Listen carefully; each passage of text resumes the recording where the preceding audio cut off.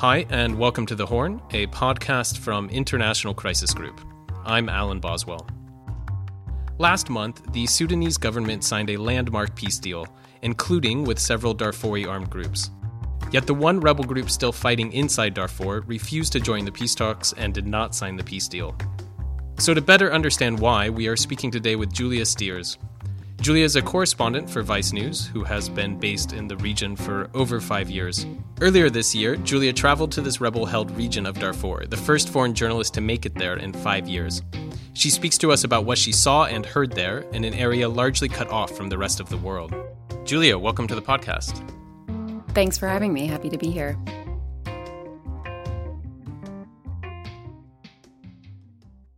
So you were the first foreign journalist to visit these rebel-held areas in Darfur in 5 years, and the first one to do so with government permission in 10 years.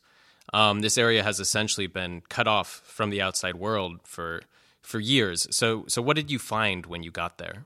So we spent quite a bit of time in Darfur in government-held territory before we crossed over into rebel-held territory. And despite having this permission from the government and sort of being in the post-revolution phase where the government said, travel permits could be issued and you could go anywhere in the country, we still had a huge amount of logistical trouble actually crossing over into the first rebel-held town in central Darfur. And, we spent a few days going back and forth and going to different regional capitals to get permission from the military in addition to this permission that we had from Khartoum that proved to be somewhat meaningless once we got out there and really sort of drove home the extent to which all of Darfur was removed from Khartoum, removed from sort of this post-revolution period in a lot of ways. And when we actually got to Jebel Mara, which is sort of the last rebel-held territory in Darfur, we found a region that was really still in conflict to an extent that surprised me as well. We talk a lot about sort of after the genocide and simmering conflict. We heard gunfire every day. We experienced a lot of people who really still were processing very fresh trauma, who had been completely cut off, not only from the rest of Sudan, but even from the rest of Darfur. And, as a journalist who's covered the region for 5 years and who's covered a fair amount of conflict, I was still really taken aback by the extent to which, one, it still felt like an active conflict, and secondly, how traumatized people living there, civilians living there under rebel care still were. And how big is this area that we're talking about that is still rebel-held? So the Jebel Mara Mountains sort of straddle central and southern Darfur, and it's really hard to say just exactly how many civilians are still living under rebel control. The rebels say tens of thousands of civilians. The UN AU mission there says that sounds close to their estimates as well, but I really can't say enough how cut off this area has been. So it's been really difficult even for the UN who's on the ground there to get behind rebel-held lines, certainly deep inside the mountain where a lot of civilians are living. So the rebels who we were with, who we had been working with for months to organize the trip, say tens of thousands of civilians are living under their control. And then in the broader area of central Darfur and Darfur, there's millions who are still living in the IDP camps that are sort of scattered all over the mountain. And I'd encourage everyone to go watch the short documentary you put together for Vice, because this area is also just incredibly stunning visually.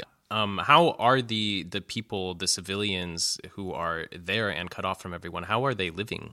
So they're living in villages that are under rebel protection.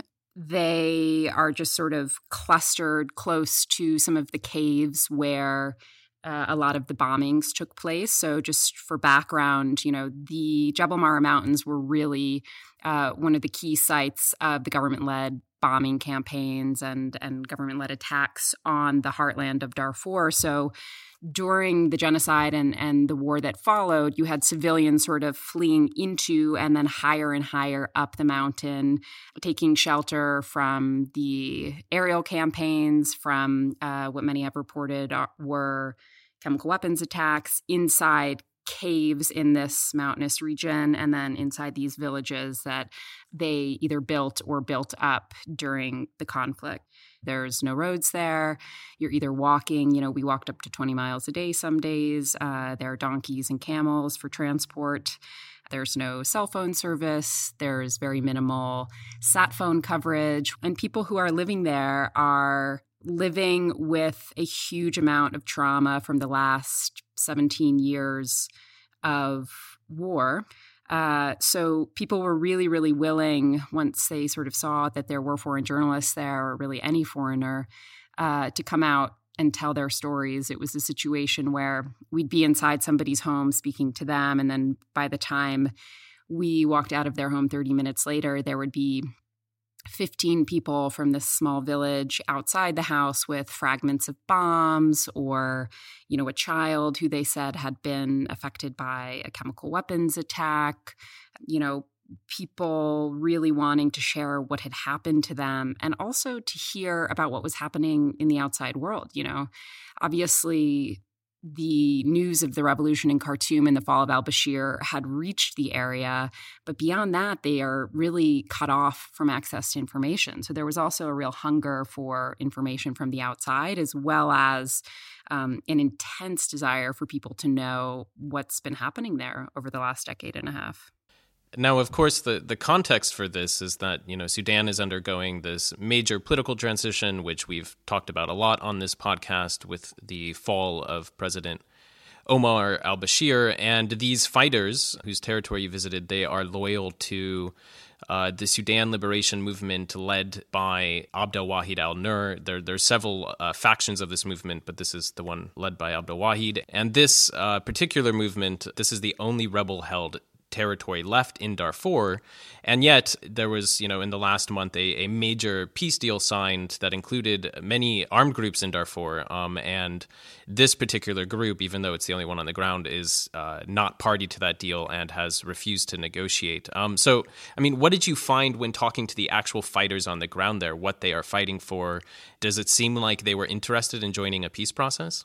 So the fighters on the ground and the civilians as well were certainly aligned with what Abdel Wahid has to say about his reason for sitting out from these peace deals. There were two previous peace deals, 2006 and 2011, with a lot of the same players. Obviously, that was under the al-Bashir regime, so the context has shifted, but the players remain the same, and they've seen no substantial change on the ground. And when you're sort of just hearing statements from Abdel Wahid saying nothing has changed, it's easy to sort of question his motivations when he's one of the only holdouts from the peace talks. But when you're on the ground, you can really understand why they're so skeptical of the peace process. So the main things that Abdel Wahid has to say about what will bring him to the bargaining table is that he wants to see demonstrable change on the ground first, in terms of humanitarian access, in terms of disarming the militia groups previously known as the Janjaweed,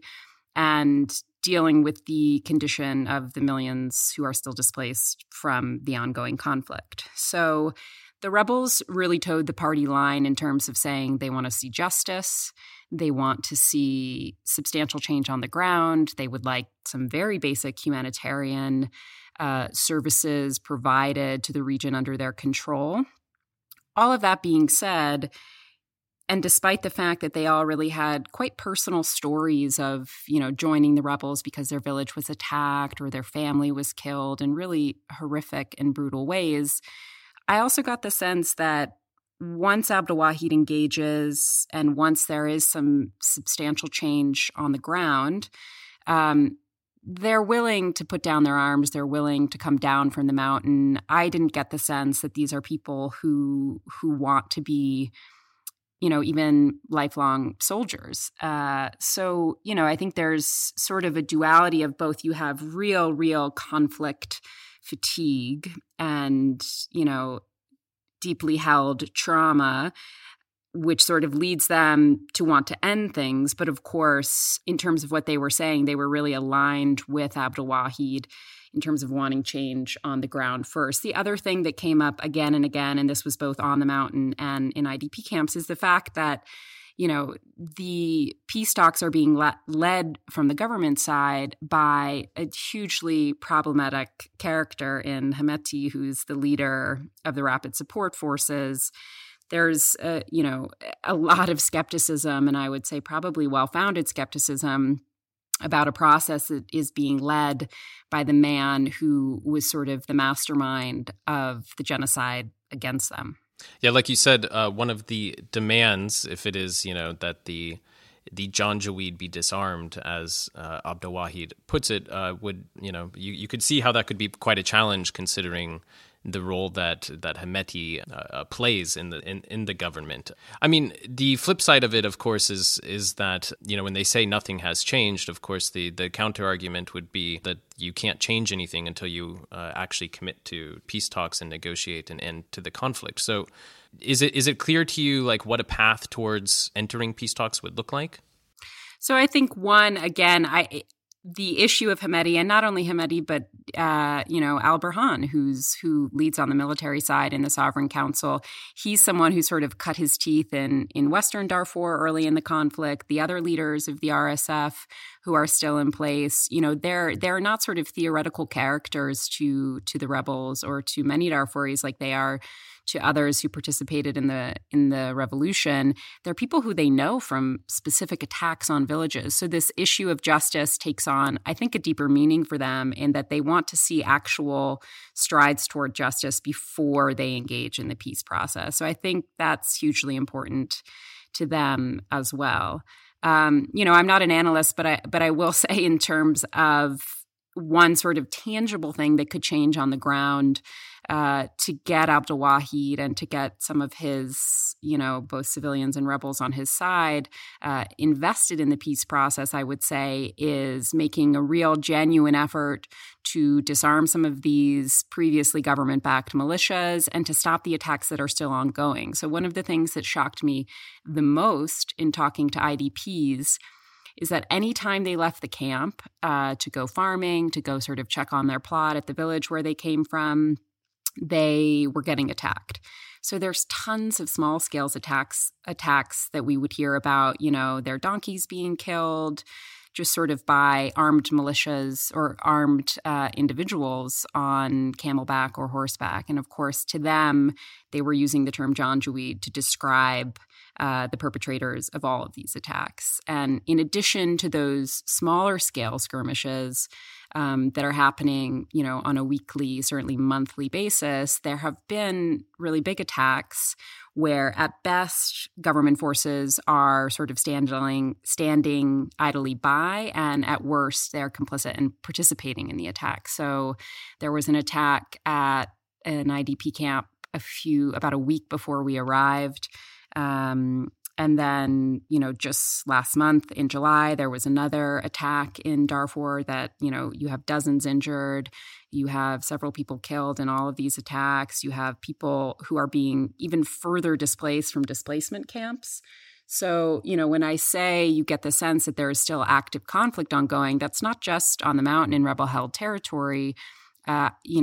Every IDP who we spoke to had a story that was quite recent about dealing with these ongoing clashes. And then every few months, we're still hearing about these sort of larger scale attacks that many of the civilians say the RSF or RSF-backed militias are participating in. So I think from a civilian perspective, if you saw that calm down in the coming months, you could make an argument that, returning to your land or engaging in the peace talks is a more reasonable thing for those who are still sort of in Abdul Wahid's camp.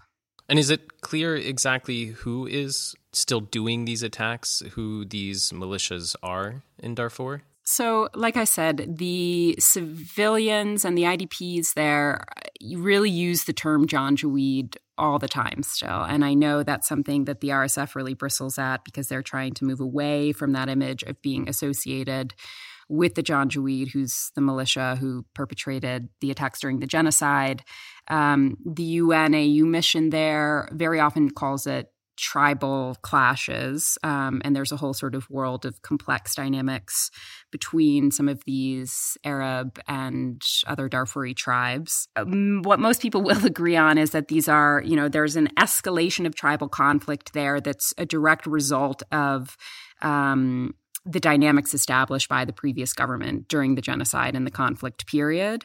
And that a lot of these arms are coming either from the government under al-Bashir or from the RSF. It's fair to say that the region is really awash in weapons, and that without a real commitment to disarmament and digging into these tribal militias that still exist there and are still making IDPs feel so insecure, it will be very difficult to reestablish anything that seems like peace.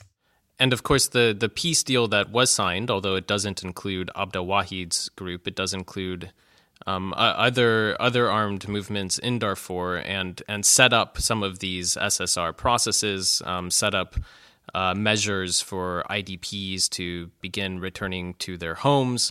Have you been able to be in touch with people on the ground since this was signed? I know it was very recent, but have you been able to gauge a reaction on, if there's still a lot of skepticism that these things will be implemented? From the IDP perspective, as they said to me 6 months ago, they've said the same thing this week, which is that to them it is, really sort of preposterous that they would return to their homes.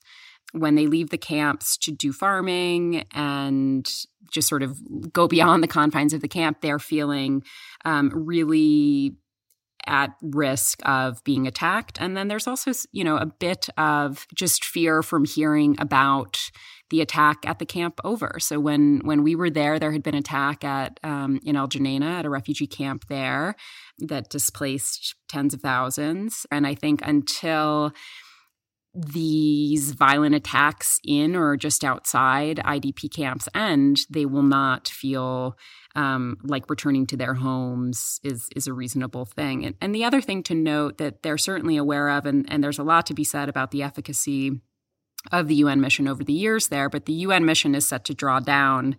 And in many ways, when you have the RSF and government forces and the UN being sort of the only players on the ground there offering security, the IDPs sort of feel like the UN is their last line against RSF and local militias. And the drawdown, I think, has had a very destabilizing effect, at least mentally, on a lot of the IDPs that I have talked to in terms of feeling safe, both inside the camp, by the way, and then, of course, in terms of returning home as well. Is it clear when you talk to these IDPs and their leaders in Darfur how much connection there is between them and Abdel Wahid's group, but also the whole host of other armed groups that were negotiating this peace deal in Juba? So certainly there are political dynamics going on inside the camp and sort of former rebels living inside the camp.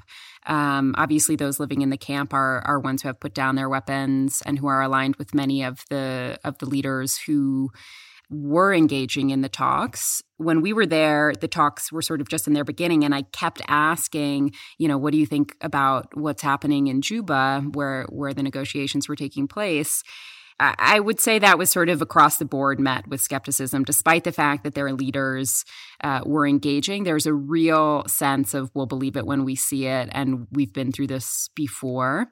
While al-Bashir is no longer the face of the government side of the peace deals, the other leaders, Hamedi included, still are the same characters, deeply familiar characters to many of the civilians in Darfur. So there was sort of a resigned sense of, if the peace deal brings change here and if things improve for us, then great, but we're not holding our breath. You were also able to talk to the rapid support forces on the ground. What did they say? the RSF is really keen to sanitize their image and any involvement that they had on the ground in the genocide. They have been mounting a pretty serious PR campaign since the fall of al-Bashir. And what they told us is that they are not the Janjaweed, they are not tribal militias, that they are protecting IDPs. We interviewed the head of operations for the RSF, who comes from Darfur and has a lot of experience on the ground there. And he said, they're very focused on building wells and building roads there. So he was sort of billing them as doing humanitarian and development work. So to say that sort of what the RSF is framing themselves as and what many Darfuris see them as, to say that there's a disconnect there, I think is an understatement. But certainly they're keen to sort of position themselves as not a party to the conflict, either previously and certainly currently. Now, Abdel Wahid, he's been in Europe for a very long time. He lives in Paris. I believe you've actually met him there. One of the questions that constantly comes up is people wonder how much control he actually maintains on the ground. Now, you said that his fighters, are very much maintaining the sort of top-down messaging. But did you get a sense of just, how loyal they are, how much he is still in charge of everything that's going on his rebel-held territory? Right. So there are certainly some grumblings in the upper echelons, both of his own movement and then definitely, among RSF leadership, that he's disconnected from the cause and that he's only looking out for his own interests and sort of not really helping his people by staying out of the peace talks. He is literally disconnected from the movement, just as, because I said communications is so extremely difficult there. It's not like he can just sort of call up his guys on the mountain. But he is very, in close contact with other leaders of the movement who are in Kampala, with leaders who come down from the mountain to talk with him. And, I think he is very disconnected from day-to-day life in Jebel Mara. I think that's sort of just a fact based on that he's been in France. But all that being said, I met with him in Paris in June of last year in order to sort of start the process of getting final permissions to go to the mountain in the first place. We had to pre-approve our team and our translator by him. And then, when we showed up to rebel-held territory and finally crossed over, he had changed his mind about the translator. Suddenly the translator had become a problematic figure for him. So, he was approving who could go up the mountain from our own team and, clearly still sort of looms large, at least in the consciousness of a lot of the rebels there. And the communication is trickling down enough that even the sort of foot soldiers who we were talking to, the lower level guys, were able to say that they wanted essentially what he's been saying, which is, just as humanitarian access and real change in central Darfur. And Abdel Wahid, as we mentioned, he's sort of famously intransigent. He's refused to even participate in peace talks for many years. After the revolution in Sudan and the new government, in which it looked like this might be a new chapter in this very long saga, Abdel Wahid met with Prime Minister Abdallah Hamdok, and there were hopes that the stance of refusing to negotiate would come to an end. I know we touched on this earlier, but in many ways it does seem to be the sort of a major crux of the entire discussion, which is it really clear what his strategy is moving forward, and why did this progress flame out? So it's true that there was this progress made. He met with Hamdok and, they both sort of said they thought it would be a short meeting, and then it ended up being an hours-long meeting. But all along Abdel Wahid, is nothing if not consistent, even if he's, become known as a bit of a prickly character. He said at the time that he was meeting Hamdok, but he was not meeting him as a prime minister. He was meeting him just sort of as a political figure, which sort of was him underscoring his point that he doesn't think that the current government is legitimate because it has so many sort of hangovers of the al-Bashir regime, and that he's ready to engage once there's a real civilian government in place and once the transition to democracy seems genuine from his side of things. And so there is still a lot of back-channeling going on, and certainly there's more engagement from him than we've seen in the past, but it's certainly baby steps, and I think that was really highlighted again by his reaction to the peace deal this week, which, he said to him it's the same as the two previous agreements. It still doesn't address the root causes of the conflict, and sort of pushing for the same things that he's been pushing for all along. So, there was a lot of sort of international positivity around this deal, and, without fail, everybody who celebrated the signing this week also said, by the way, it's really time that Abdul Wahid engages. So the international community is certainly linked on that message, and then, whether or not we see Abdul Wahid budge at all in the weeks and months to come is, I think, is anybody's guess. All right, I think we'll close it up there. So thanks, Julia, for coming on our podcast. Thanks for having me, Alan. Thanks for listening. We'll be back in 2 weeks with our next episode. To learn more about International Crisis Group and our work on the Horn of Africa, visit our website at crisisgroup.org or follow us on Twitter at Crisis Group. Once again, I'm Alan Boswell, and this episode was produced by Maeve Francis.